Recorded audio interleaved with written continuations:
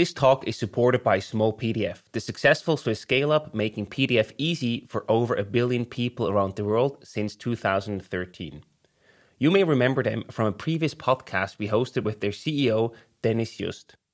Their mission is to make PDFs and life easy for people across the world, a mission made possible with their 90-plus amazing employees across Zurich, Belgrade, and Barcelona. If you want to join this fast-growing Swiss scale-up, visit smallpdf.com/Swisspreneur and apply. Either you're a product company or you're a services company, but you really can't be both. If you're both, you're always much better at one than the other.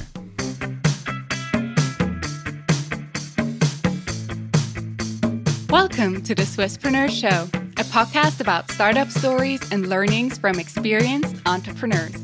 Here's your host, Sylvan.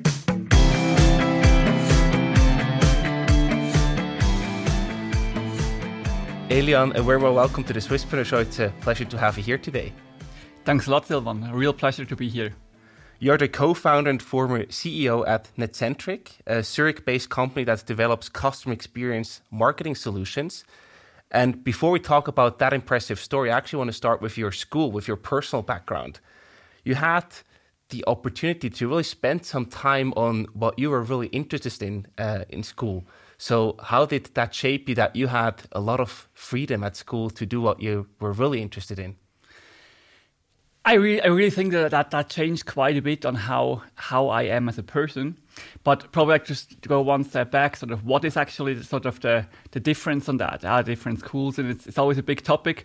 I went to a school, it's called Villamonte. It's based in Galgenen, so the Lake Zurich. And in comparison to probably pretty much all the schools, at least in Europe, it's probably the most let's say, free model on what you could imagine. So to explain it in a very simple term, I could do the entire day whatever I wanted. So there's no one, there's obviously there's kind of teachers there, but they primarily are there to help you if you have a question. There's no one who tells you what to do or even encourages you to do something. So I had really to learn to do and decide things, even decide what am I going to do today from a very, very early days on. And I really think that has shaped myself a bit and certainly also had an impact on how I created or also how I run my companies. That sounds almost too good to be true as a kid, when you can do whatever you wanted. Didn't that also come with some challenges on top of that? Obviously, I have now the 3 children now myself, and the oldest one is going there to school as well. Right. Many of the other parents always have that big fear are they actually going to learn something? Mm-hmm. And I think that's not really a challenge from a kid's perspective, because as a kid, you're just there, you're playing, you have fun, you do stuff, we were always a lot outside. I did a lot with computers, obviously, back then, because I was just a lot interested in that. Others don't do anything at all. But from a parent's perspective, it is super difficult if you don't get grades, for example. So how do you know as a parent, is your child doing well or not at all? And that is for many, many parents super difficult to overcome and work with that, and just to see the child happy isn't necessarily enough. So I think the challenge is more from a parent's perspective, which I guess now for me, having had that experience myself, is relatively easy, but I really can feel with many other parents who are there who've never had that before. That's very interesting. So it's a bigger challenge for the parents than it is for the kids, probably. Totally. I think from a parent's perspective, you have to do something that you didn't experience yourself. Yeah. You have to do something and just stand back and trust the system that it works, and trust your child especially, that it actually knows what's best for itself and what it wants to become or what it wants to do in the future, or probably for a long time doesn't know at all. You then actually did an apprenticeship as an application developer due to your interest in computers, obviously. And then also pretty early on, you then also started your first company, your first venture. Where did that entrepreneurial drive come from? Was that linked to your school days, or did you also have other inspirations and role models in your family that shaped you? I think, both my parents were goldsmiths, so they were coming more from a creative direction than I am. But it all sort of just came together. I was always into doing stuff. So already at school, I always helped, and sort of I earned my money with helping people sort of fix their computers and all those things. Then I started the apprenticeship, where I had, I would say, the luck to be in a company where I could do many things, also very, very independently myself. So it was actually a super lucky constellation that just sort of after having a very free and open school, I came to a company where I really could develop what I was good at very early on, and I think also I was super productive, and I guess I delivered a lot of value for the company, but it was also for myself, it was the best environment to learn, and I was just in there, let's do stuff. Let's just go on. So that was a super interesting time. And then I think it was in the third year of the apprenticeship, so I was 18. So there were two friends of mine who were based in Basel. They really wanted to start a company, and it was just sort of working besides sort of the normal apprenticeship. And I did it primarily at night and on the weekends. But at the end, we had like 4 employees. It was like the typical thing that everyone did at that time. Sort of, we had on one side a hosting business, which was like way before all the cloud storages came up, a super interesting business. Right. But also the web design thing, we did stuff for quite a few larger companies as well. Had like 5 employees around that. But then eventually sold that again, or split it up as well before the end of the apprenticeship. I mean, that's crazy if you think about it. You build a business on the side of doing your apprenticeship. And what is really fascinating here for me is it seems that, already at school, but now also with the apprenticeship and then with your first company, you sort of always followed your interest. And I feel that this sort of gave you an unfair advantage because you were really good at what you were doing. And by having the freedom to pursuing that, you were also really good at what you did and had the joy and the fulfillment. And I think one thing that actually came with it, and that is like also sort of as I grew up, I still have the same thing sort of as we went into like having a child. Sort of let's just think about the next step. Let's don't plan like for the big thing going forward, and like what does that mean in 2 years' time, but rather what does it mean for the next 3 months? And it always seemed very natural. It always makes a lot of sense. Oh, okay, let's start something for the next 3 months. I don't have too much time. That essentially it comes at the price of a lot of sleep. Right. You don't really think about that if you're about to start that, but it's really just start something. Let's take the next step. Let's figure out what's interesting, and then let's take it from there. So that also sort of protects you from the potential things where you think, oh, in the long run, this will be the big challenges, etc. If you think for the 3 months, you don't even think about these big challenges that might come up.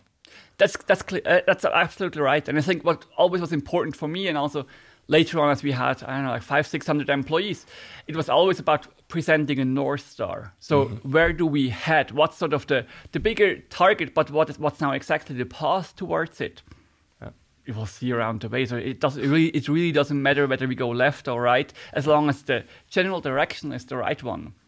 Let's go. Absolutely. You then decided to sell that hosting and web application business. Why was that the right decision for you? Because after the apprenticeship, you could have also said, this is what I want to do. I want to have my own company and fully focus on it. Why not? And it was probably the first time where I then thought a bit, okay, what does that mean now? How would the next 2 years look like for that? And we obviously could have grown that, like doing like the same business a bit more, getting more employees. So we all would have been totally capable of doing that, but it didn't look really thrilling. So I wasn't super thrilled about the idea of just continuing the same way. And I thought before sort of doing really a bigger gig, it probably makes more sense to learn a bit from the real experts. How does that work? How does the real world look like? Okay. So I stayed actually then for 2 more years at the company where I did the apprenticeship. Also got way more responsibility there. I was really able, and I guess also sort of the talent or the idea of how to work with clients is a lot what I developed during that time. And then after 2 years, then it was time to move on. But you also just wanted to do bigger things, didn't you? Totally. It was always, even like doing stuff later on, it was never about doing something small. That's probably like the extreme comparison, the opposite if you talk about like how my parents are doing it. So they were like the more sort of initially goldsmiths, sort of doing the things on their side as a main occupation, but by definition sort of something that is smaller. They both don't work in their original jobs anymore, but it was always for me to create something bigger and to evolve something. It always had to change. It sort of doing the same thing for more than, I don't know, 5 years is something that feels impossible to me. Absolutely. And then actually in 2012, you then co-founded Netcentric together with in total 3 co-founders. Where do you actually meet them? Where do you meet your co-founders? So I moved then after the company where I did my apprenticeship. I moved into Germany. Spent there then time at 2 companies, and we were in the consulting companies where Gerhard and I, who's still working with Netcentric today, we both were working at the same company and had multiple teams working with essentially what back then was Day Software, based in Basel. So we worked with them with projects all across Europe and met with Gerhard, myself, but also Frank was based in Switzerland, and quite a few others who were working with us primarily in Munich in Germany, who were really focusing on that topic. And we sort of took the decision that we want to do that on a more European level and less on a, let's say, being restricted by borders and different entities within a consulting company. So we decided, I guess at the end of 2011, to start our own company on March 2012. Everyone handed in their resignation and we started in June. Time to get rolling up the sleeve, right? Totally. So please also explain a bit who your customers are with Netcentric and what problems you actually solve for them. So with Netcentric, we were always, and that's really also one of my philosophies, you always need to be focused on things. If you do like everything a bit right and left, it ain't gonna work. So focus was a very, very big topic from the beginning on. And we always said, we're not going to do like a bit, what was then sort of the first Day Software, and then just got at that time acquired by Adobe. So we don't do like a bit of Adobe and a bit of this and a bit of that. If we do something, we want to be the best at it, and we want to really know how that stuff works. So we focus fully on that. So we started with really sort of that promise. We are the ones, and it was back then called like the Adobe Experience Cloud, which was sort of then a combination of what they acquired from Day Software, but also Adobe Analytics and Target then came into it. Sort of they built a new model of software, which was also very appealing primarily for the large companies which had big digital marketing spend. So initially it was, or actually still today, it's many banks in Switzerland, it's automotive companies in Germany, but also quite a few other companies, like luxury goods company, like one of the largest luxury goods company actually was a customer from day one. Due to a recommendation, they just bought the license like, I don't know, half a year or 3 months before we started the company. Oh, great. So I still remember we were like in an apartment. Oh, now we have to do a slide deck. Oh, we have to come with a price table. Sort of, what do we charge for it? Let's go high, and we anyway have to negotiate. So it was a super interesting time, but it really remained like about those type of clients. So large multinationals, many countries, many languages, which then sort of by definition are typically like those banks, automotive, luxury goods, insurance, also a bit sort of in that direction. And why did they exactly chose to work with you? What did you do differently in the market? I think we were from day one on, our competition was not other smaller firms, but it was rather the big consultancies. So it was like an Accenture, a Deloitte. So we were always playing on eye level with them. But the difference between them and us was that we really had the experience. We had many, many people working with those products for months and years, and just have done many mistakes that they haven't done yet. And sort of being able to focus on that, because even if they have done a successful project and they had someone actually really focusing that, the chance that the next project that the person would do is something totally different was very, very big. Right. So with us, if someone who worked with Netcentric, it was always clear that person did nothing else than Adobe Experience Cloud projects, period. Yep. And that really helped us gain traction in the market. And many customers also, and customers are talking with each other, knew if there's something that is really not the standard, just implement a few templates, but actually making something bigger. That Netcentric is a very good company to talk to. That really made it. I guess it was a lot lots sort of just recommendation, mouth by mouth, and sort of talking to each other. Absolutely. And basically, you built the reputation. If they want to implement or work with the Adobe Experience Cloud, they better work with Netcentric to implement it. I couldn't spell it nice. That's exactly the way. If you look at the market that time, it sounds like a lot of stuff was shifting, a lot of stuff was happening. So why was the timing right to actually start Netcentric in 2012?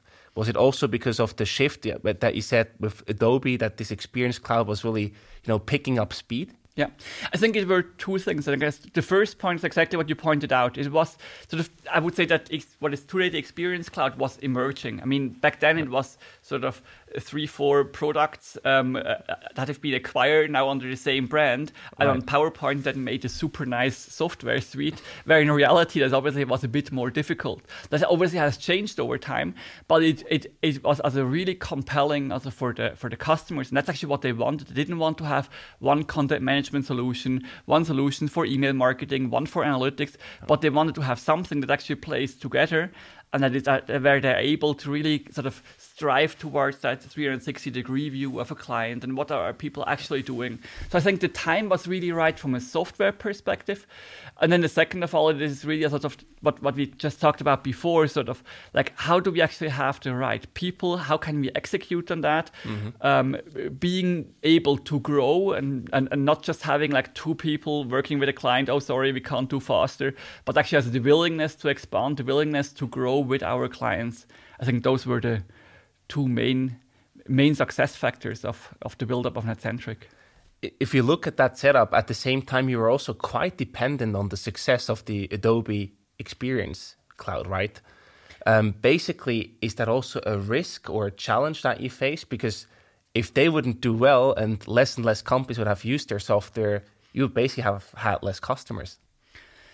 I mean, that absolutely was a risk, but we took that risk very, very willingly, and we were going very eye-open into that risk. And if that wouldn't have worked out, obviously we wouldn't have worked out as a company as that well as we did. But on the other hand, you need to take some risks. You can't build up something without risks. And in my view, it is much more important to have a focus and know what you're good at instead of mitigating every potential risk. And it was anyway like that time, like 2011, 2012, where many sort of, content management companies were acquired, and not to name a company name, but there was a German company which acquired one after the other, and we always called them the software grave. And it was clear they acquired it somehow. I guess they got some revenue out of the existing licenses, but they didn't really build anything new. Mm-hmm. But we really liked on Adobe, they had a vision where they wanted to go. We obviously also knew the products, and we were where they were at the moment, but we really liked the vision, and the vision that was really what we shared in common and could sort of, we're talking the same language to our clients with a very different perspective. And that made a very powerful combination between Adobe and us. And at the same time, I also wonder, Adobe was the product basically that you helped implement. Was there ever a consideration that you made to also launch your own product? Because at the end, you're basically also charging hours to a certain degree, right, in the consulting business. And that is completely different from having your own subscription-based product out there. And it's always like for all consulting companies, always a very, very tempting thing. Let's just start the product and then we do have recurring revenues without doing anything, and we do it on the side. Right. In my view, it never works out. It's again the focus, right? It is the focus, and it's either you're a product company or you're a services company. But you really can't be both. If you're both, you're always much, much better at one than the other. Mm-hmm. And I haven't seen any single example in the world so far where I really would say it's sort of on par, the consulting services and the product. So we obviously also had like enablers and like connectors that we've built, but the more we productize it, the smaller the profit was at the end, because then it was just over-engineered and it didn't really work out, and it was so I really believe in that. Either you're a services company or you're a product company, but you can't be both at the same time. So know where you belong to. Totally. I also want to talk about the growth, because you had international clients and very big clients basically early on. So how do you actually acquire these big name clients from all over the world, basically?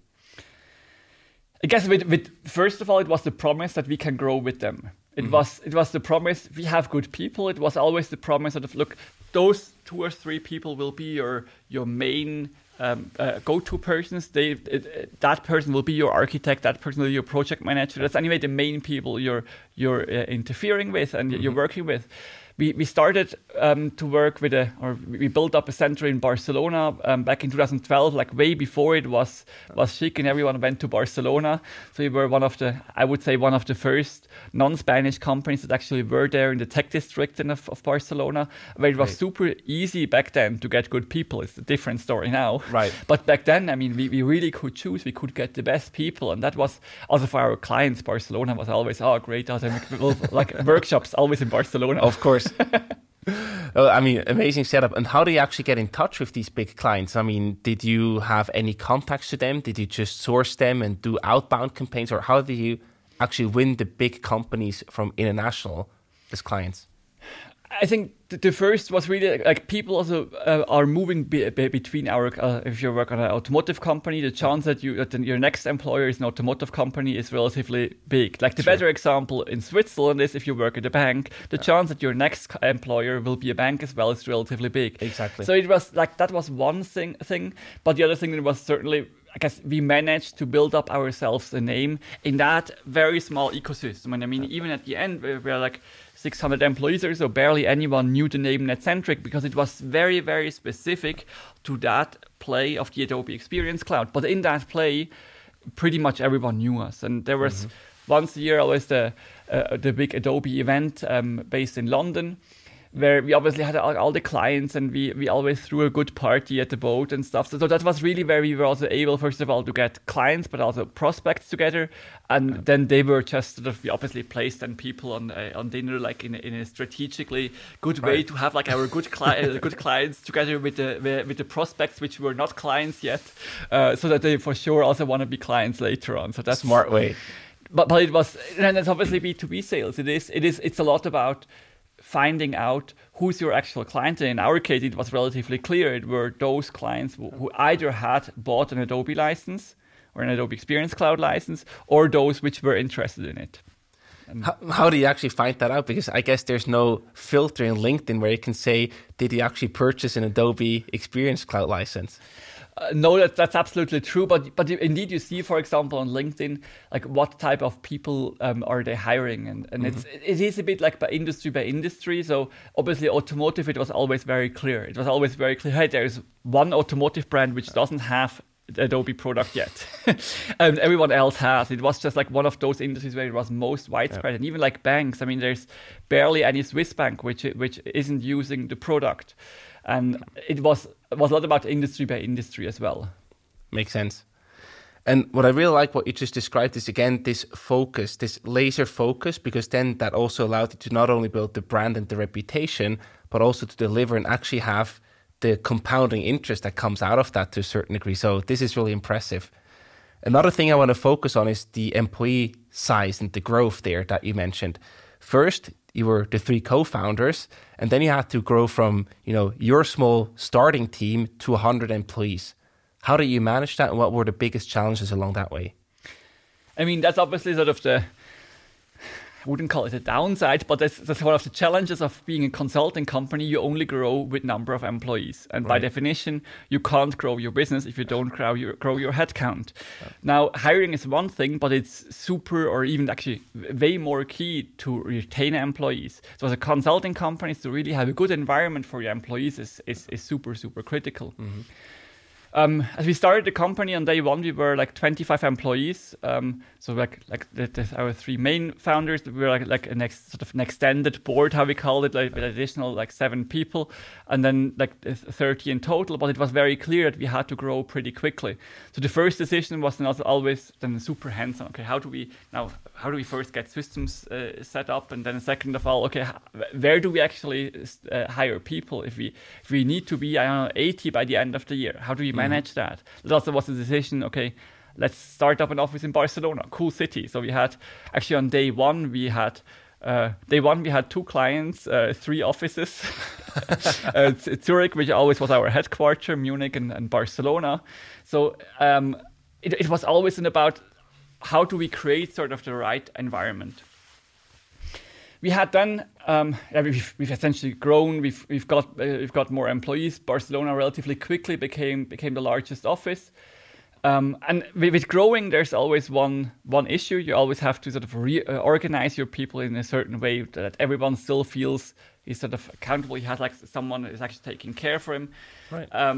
And the first, I guess, reorganization to a small extent was then relatively fast. Where we added then the teams and sort of structured people. And then obviously with every reorganization, there's always some people which are happy because they end up on top of the new organization. And some people which are just totally disappointed because they're not the ones that got sort of the new higher roles, so to say. And we were always like, how can that matter? How can that be actually of any value? Because we're still doing the same day-to-day job. It's not really that now just someone, because he's now a team lead, is doing a totally different role. We're all still working for our clients, period. And that was everyone in the organization was working for clients, period. Yep. So we were then very actively also looking about how do we structure our company? How do we build that? How do we build the whole foundation of the company over the next 3, 4, 5 growth levels without sort of overcoming sort of that, working with that reorganization and sort of explaining those who didn't got promoted versus those who got promoted. What is now the difference? Like, sort of, what do we expect from them? Right. So we looked at really many models or organizational forms that were out there, and decided then, I think it was back in 2013. So a bit more than a year after we've founded the company, we switched our organizational model to Holacracy, which is one of those, let's say, dynamic or agile organization models. And the company is working ever since with that. And why did you specifically choose Holacracy? Why was that the right model or organizational setup for you? I think, especially since that time in 2013, there's many similar sort of models and forms coming up, and I'm not even so sure whether it's that much of a difference, or it really makes that much of a difference whether you choose Model A or Model B or Model C. I think, especially in the beginning, it's important that you sort of follow one, let's say, set of rules or so, or a playbook.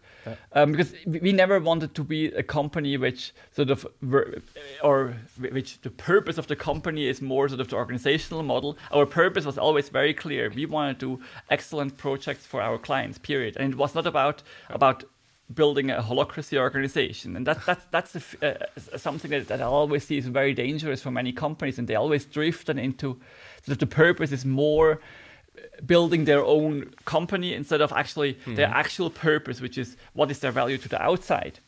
So for us, it was really just a tool to use. It was a tool. How could we structure that? And how could we do reorganizations and change things without sort of everyone being always unhappy all the time? I like that perspective, because if you don't have your real purpose to generate value in the world as a company, there's no point in building a company. That's exactly the point. And it's really, it's like, as I said initially, it is super important to create a great environment for your people if you're dependent on people, which we 100% were. So it was key for us that we have something where our employees felt super happy, where they felt that is that place where I want to work. And still there's, even that now, quite a few years after, there's still many people which were 10 years plus in the company. So I think we've managed there to create something with that, and the organizational model is something that comes with that and sort of or supports that, but it's not. It's obviously not the only thing. I think that's a fascinating story that you just shared here, and maybe you can also quickly explain how Holacracy worked for you in practice. Like, how did you set it up, and how did it show and work in real life, in business life? So as we started, we also had 2 trainers from the Netherlands, which did it professionally, sort of working with companies to start with Holacracy. So we really went out and got outside help, also got outside perspectives.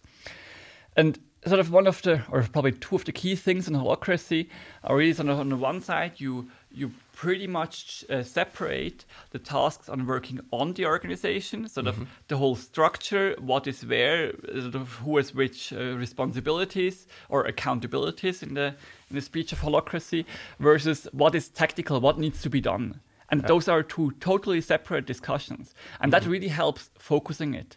Also, sort of the tactical meetings, which were sort of the weekly meeting where we were discussing about a certain topic in a circle, which was always bound around one topic. It was always a relatively rigid structure, but it always helped to finish that in maximum 1 hour. And it was never about finding the solutions in the meeting, but a lot about defining the next step. What do we need to do? Who's doing what? Record a project, figuring out where does it need to be done. Is that outcome good for now? Let's move on. Yeah. And the second thing, and that is really, and I think that's a bit key for all those sort of agile organizational models, or at least I very much hope so, is sort of the role definitions. But that is really critical, and that is actually a very good exercise for everyone. Just figure out or write down on a piece of paper, what are you actually doing? Not I'm responsible for X, Y, Z, or I take care of this, but what are you actually doing? Because by the rules on how you define a role in Holacracy, you really define the rule by what does that role do? And sort of really encapsulating that, but then also like being able to do totally different things which have nothing in common. Now, initially, as we started the company, I was also very much in how do we actually build our whole office spaces, like down to selection of tables and stuff like that. Now, in my initial role as CTO, that certainly was quite far away. And if you would now in a traditional organizational model would come, okay, Adrian is a CTO, and we now somehow put in that the technology world also office management. That just doesn't make any sense. Right. But in Holacracy, you really build the structure of roles in a way how it makes sense for the roles. But I, as a person, can have a role on the one side of the organization and a totally different side of the organization, which also doesn't need to be on the same level. I can sort of in a specific office, I'm responsible for X, Y, Z, but at the same time, I'm leading technology, or I'm leading sales, and that also makes it for new joiners way easier to understand how an organization works, because you have a very exact map of that, which sort of makes sense, and it's not strange structures. It's rather sometimes strange that the person is here and there, but that's probably easier to understand. Absolutely. It's more like the natural flow of life to a certain degree. The natural flow of life, but also the natural growth of a company. And especially if you take sales, I really couldn't count how often we reorganized sales and marketing, and sort of how is that not together, or is that separate? The endless discussion, yeah. It's an endless discussion, and I don't have a definite answer after moving it 5 times in and out. It also obviously depends a bit on the people, but it's a lot about trying it out, but also we were at the end, we were active in Germany, in Switzerland, in the UK, in the Nordics, in the Netherlands. So how do you organize sales? How much is it top down? Is it like a geographical led? Is it sales led from the top? So there's so many different ways. And the nice part about then those types of roles is you can relatively easily restructure them. And if you restructure a part, and that was really initially when we did the first sort of bigger restructuring of those roles. We thought, we have to explain to everyone now why we're doing what. But then we figured out actually, people just looked at, is my role affected? Does it have any impact for me? No? Okay. Yeah. Don't bother. And that was really, we had 0 discussions about problems and reorganizations anymore after that. It's very interesting because I feel the issue that you faced before Holacracy, right, was that people started to compare each other with the others, and then they felt that they deserved something more that they didn't get because you had the hierarchy in there. And with Holacracy, you don't have that. Exactly. I mean, also the Holacracy itself is not like a tool to lead people. So we sort of created a role that was called a people success lead. So with the idea of that was that person also had a role to take care of, let's say, 5 people. And to develop them, and it was very clearly specified what are the accountabilities of that role, and with that, it's sort of it wasn't necessarily required anymore for a senior developer to grow as a next step to become a team lead, because some senior developers are really good at leading people, and some are probably better at coding. But in that way, we managed sort of to take a bit the burden off. You have to go into a team lead role in order to take a next career step.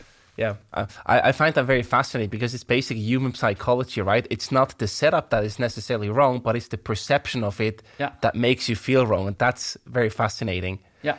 From my perspective, what's also very fascinating is you started with Holacracy with around 130 people, a bit more after 1 year than you started your company. But then you actually grew with it to 600 plus people. Did anything change along the way in terms of the setup, or was the Holacracy at the core of your organization still the same? I think the core is relatively the same. Obviously, the more mature an organization gets with that, the more you also take a bit shortcuts right and left, which I think is totally fine over time. I think initially it makes sense a bit to follow the rules and really to sort of first master the rules and then break them. But as soon as we sort of were there, and then also obviously the tools were developed further, and for example, the governance meetings, those are meetings where you actually work on the organization, so you change roles. Those are very, very stiff meetings, and that always felt a bit like a waste of time. And over time, they introduced in the what's called Glassfrog, but in the meantime, there's multiple sort of online tools sort of to help you run an organization based on Holacracy. They came up with a feature called online governance meetings, which essentially meant you did a proposal, you sent that out, and only if someone objected, it actually was pushed to a meeting, and if not, it was just adapted. Great. So it was actually even from a weekly change schedule on an organization, it went to a continuous change. So and all the time, if you had something that you wanted to change, you did it immediately. And that helped a lot as gaining trust by the company, and everyone saw it very openly what was happening. So I think in the core it hasn't changed that much, but obviously people got more used to it.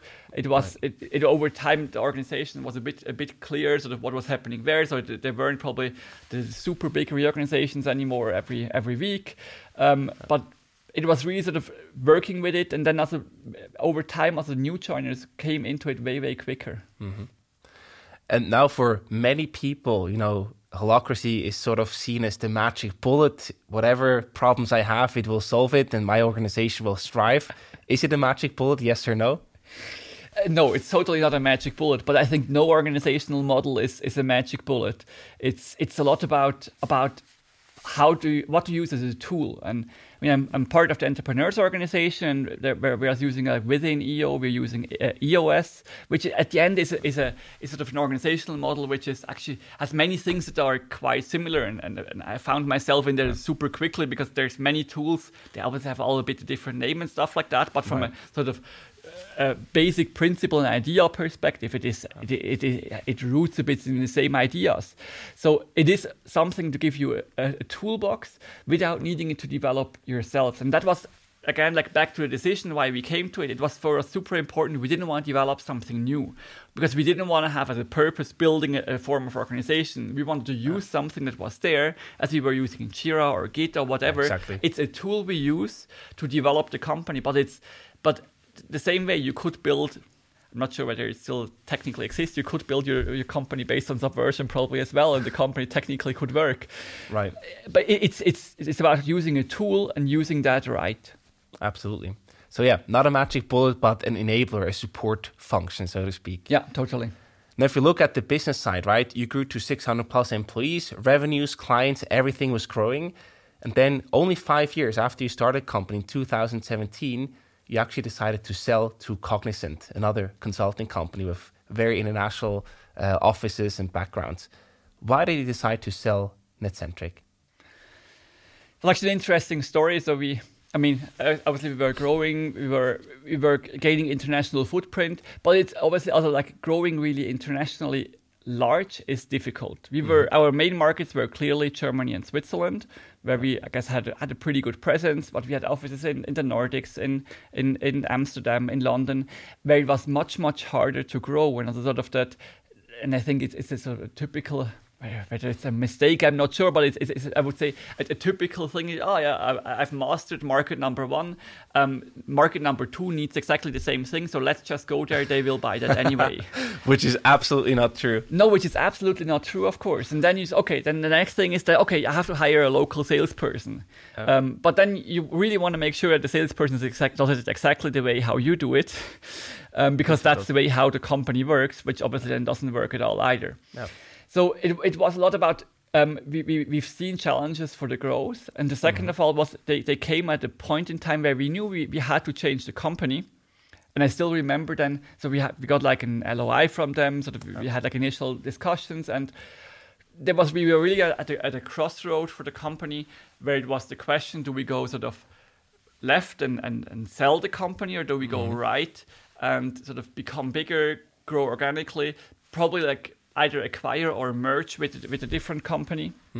And we've been at a nice hotel up in the mountains with sort of the extended board, so that like 7-8 people. And I presented then sort of the 2 ways forward. And look, we have an interesting offer. It is just an LOI so far, but it sounds interesting. We have the other option. And anonymously, everyone decided, it's the right time. It sounds good. Everyone had to say something very, very positive about Cognizant. Although back then they weren't really present really in our market or for us as competitors, but most people worked with them sort of in a competitive situation with one or the other clients, and everyone had to say something positive. So we were, let's go and explore that. I mean, that sounds like an easy decision, but I imagine you never have all the data points, right? You never know what's going to happen either way. How do you make such a decision? Is it just like then at the end also a bit of a gut feeling? It's very few hard numbers together with a gut feeling. It was obviously also then what is it for our people? As I said before, like it's super important for us to create an environment where people really want to work. Are we able to retain that? How would that work? How would that look like? Also sort of, we were always quite bullish about our offices, which nowadays with all the remote work is not that a key anymore, but it shows who you are as a company. Like, how can we retain all those things? What does that mean? How can they help us grow? Can they help us fix our problems? So there's obviously, there's almost more questions than answers you have at the time, but sort of, it's an idea. Let's take a next step. Let's figure out how that would look like. Otherwise, if these answers would not have worked out, then you mentioned the software grave. Before that would have then been the consulting grave. And I guess there's even more examples of consulting companies who've been acquired and become software grave, or in that case, a consulting grave, which vanished pretty quickly. But it's one thing if a brand is vanishing. The other thing is like how quickly are actually the people vanishing. Is the company really able to take up from that and to grow with that? Also, is the company able to embrace that? Are they really able to understand? Okay, look, that smallish company. I mean, we were there like for 500 people or so at the time of acquisition, in comparison to Cognizant with like 300,000 employees worldwide. Yeah. I mean, like, how can you be of any relevance for that? And are those companies able to really embrace that? And they're buying you for a purpose. They're not buying you just for the headcount, but essentially they want to grow with that. And are they actually also really able to grow? That is a massive difference. Yeah.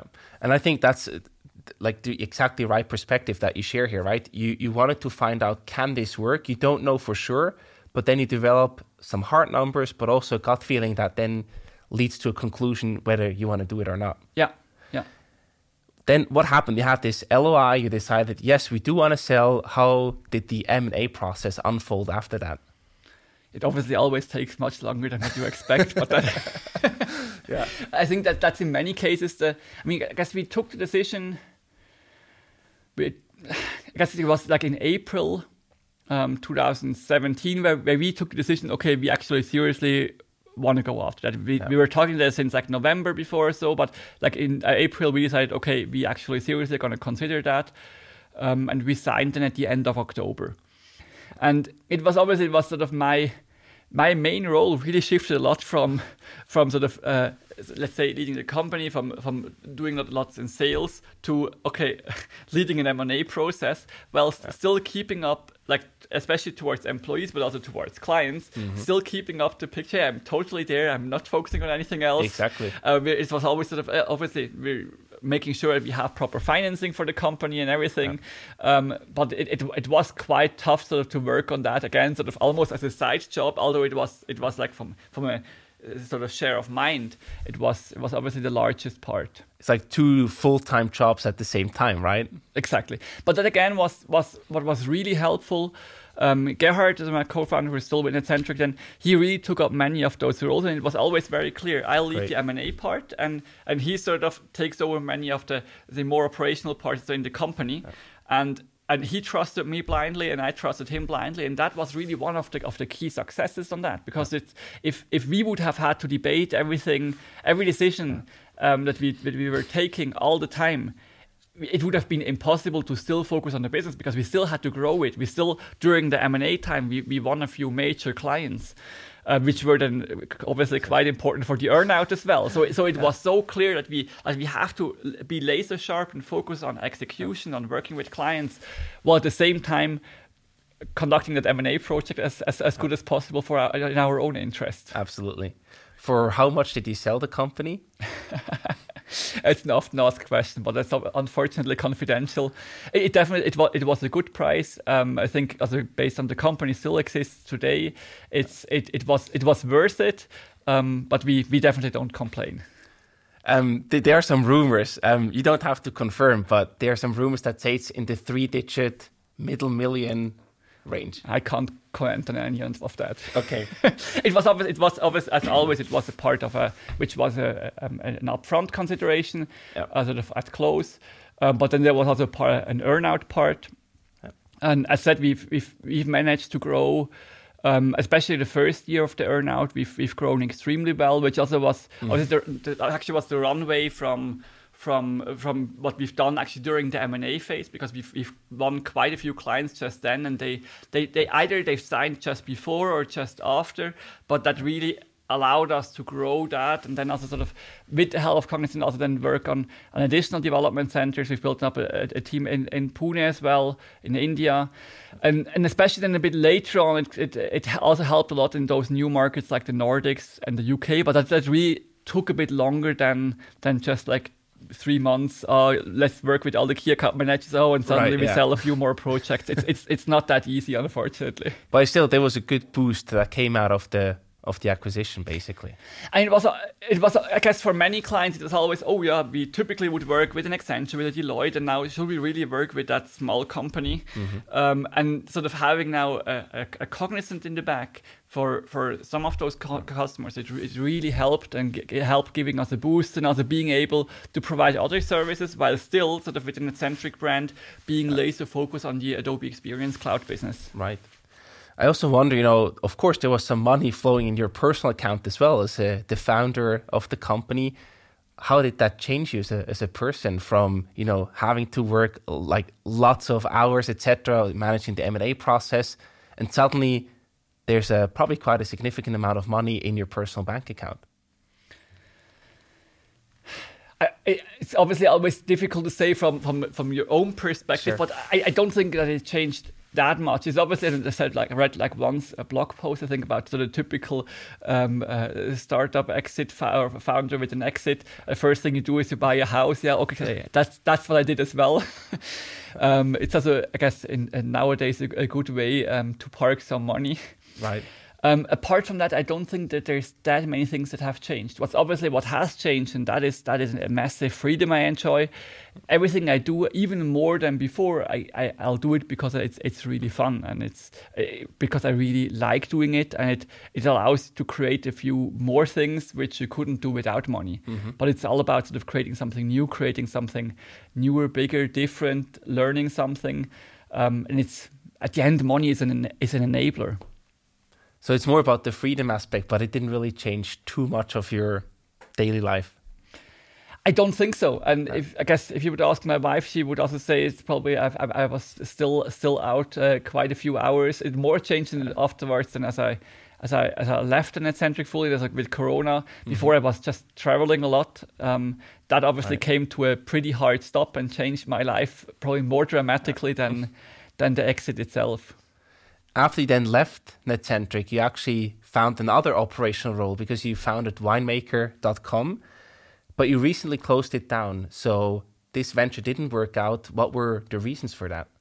So the idea of winemaker.com was really to build a marketplace to sell wines directly from wineries to end customers. Mm-hmm. And the selling wine is one thing. Selling wine to end customers across borders is something that is relatively difficult because wine, amongst other tobacco and energy, are subject to excise tax, which makes it way more difficult to transfer that cross-border.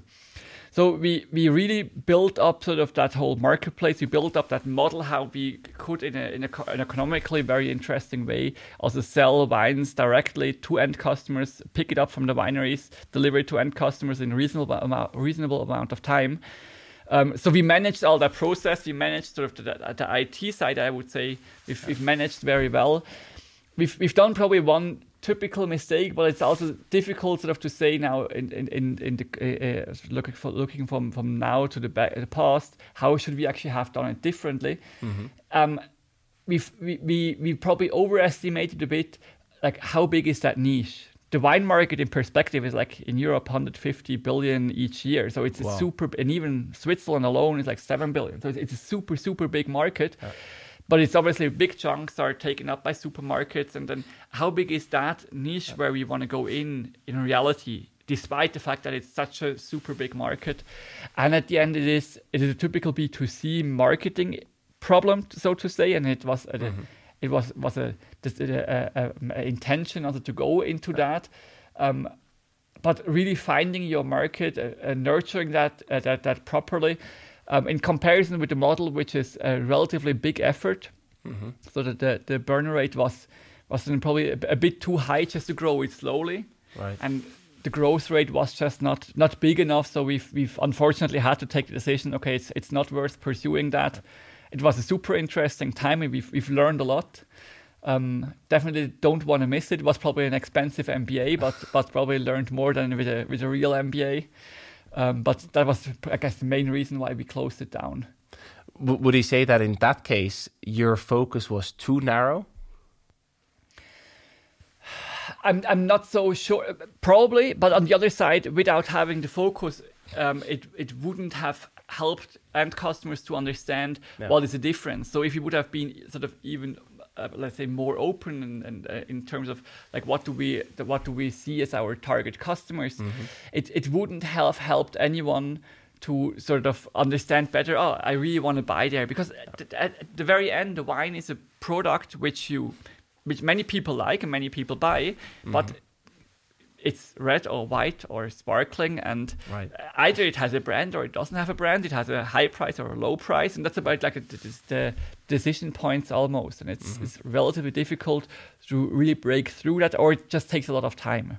Yeah, and also the same thing here. Focus. It was probably still necessary to have that rigid focus, but at the same time, it also allowed you to test, validate, and then also learn, hey, this doesn't work out, so you can move on. Yeah. Did you have any criteria in mind where you said, if we don't get to that point, we will have to shut it down? Or how did you make that decision? It wasn't like laser sharp sort of on a KPI, but it was always clear that we would measure ourselves on revenue growth. So it wasn't about profitability or whatever. It was really about we have to prove that the model works. We need to grow the top line. Yeah. And that was just visible that independently what the measures were, we weren't able to grow the top line fast enough. Mm-hmm. And that was at the end the sole decision point. Yeah, fair point. Now, of course, you all wonder what is next for you. Do you have any new ventures planned, or do you focus on investing? What will be your focus for the next months and years? Yeah, fortunately, I'm typically not bored. So we've started like already back in 2017 as we had our exit. We started with Gentian, sort of a small investment company with Gerhard and myself. So we're investing in year to date, I think around 25 startups, primarily in Switzerland, but also some in Austria, Germany, sort of a bit, let's say, Europe with a Switzerland focus, primarily so in the B2B SaaS space, I guess, where we also can add quite a bit of value in terms of also how do you grow companies, where does it make sense to hire people, how do you hire them, all those things. But the second, and that was maybe a bit more sort of by interest and sort of by chance, where we really went sort of into the whole drone and robotics space. Oh, nice. Where Switzerland is just an extremely good space for that, where we have so many super interesting companies. We started with the first one and led from one to the other. So in the meantime, there's also quite a portfolio of that, and it's a super, super interesting space. Fantastic. And do you have any plans or wishes to start another company with an operational focus yourself? I definitely will. I'm not sure when, sort of now. Just our third daughter got born a week ago. Thank you very much. So for the next 3 months, I guess I'll hope for a good summer to take it a bit more lazy at least. Although if I look at my calendar, it's still I'll manage to keep myself busy, but it definitely will be something operational again. But there's no very concrete plan yet. So we're very excited and see where you will show up then after summer. We will see, and I'm sure I'm not looking for something, but I'm sure there is something that will walk towards me and will be a match. Absolutely. Ilian, to wrap up to today's episode, we will have some rapid fire questions prepared for you. So I either give you a choice, different options to choose from, or a simple question, and you have to answer in one sentence. Are you ready? Yeah, totally. How many hours of sleep did you get last night?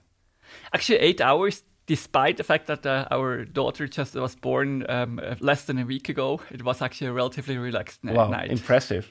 But I try to get like 7-8 hours a day. That's sort of the time with 4 hours per day. Those are definitely over. Great. Serial founder or setting down and focusing on the right company? Serial founder, definitely. I think I need sort of a bit of change of focus every 3 to 5 years, whether it's within the company or from one to the other company, but it's like doing too long the same thing is not exactly always something new. Exactly. Yeah. What's your favorite wine? There is really not one. Like, it would be too boring to just have one, but obviously we had now in the last 2 years a lot of exposure to Swiss wine, and there's so many other great wines like for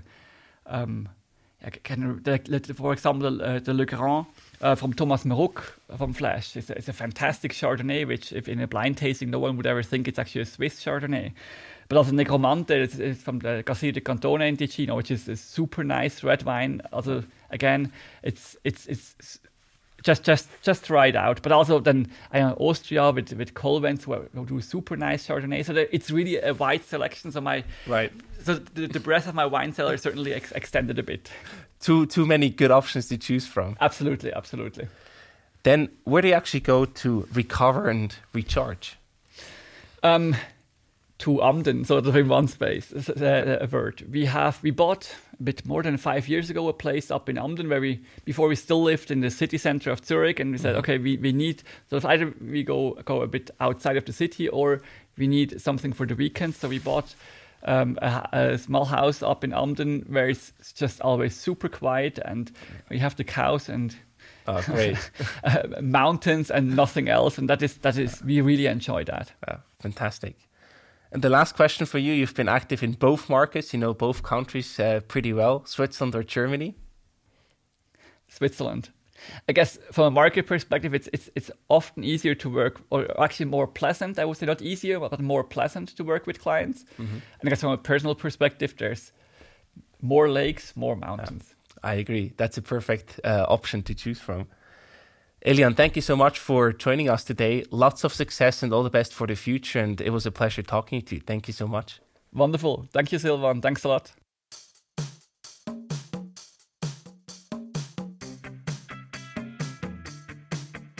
We hope you enjoyed today's episode.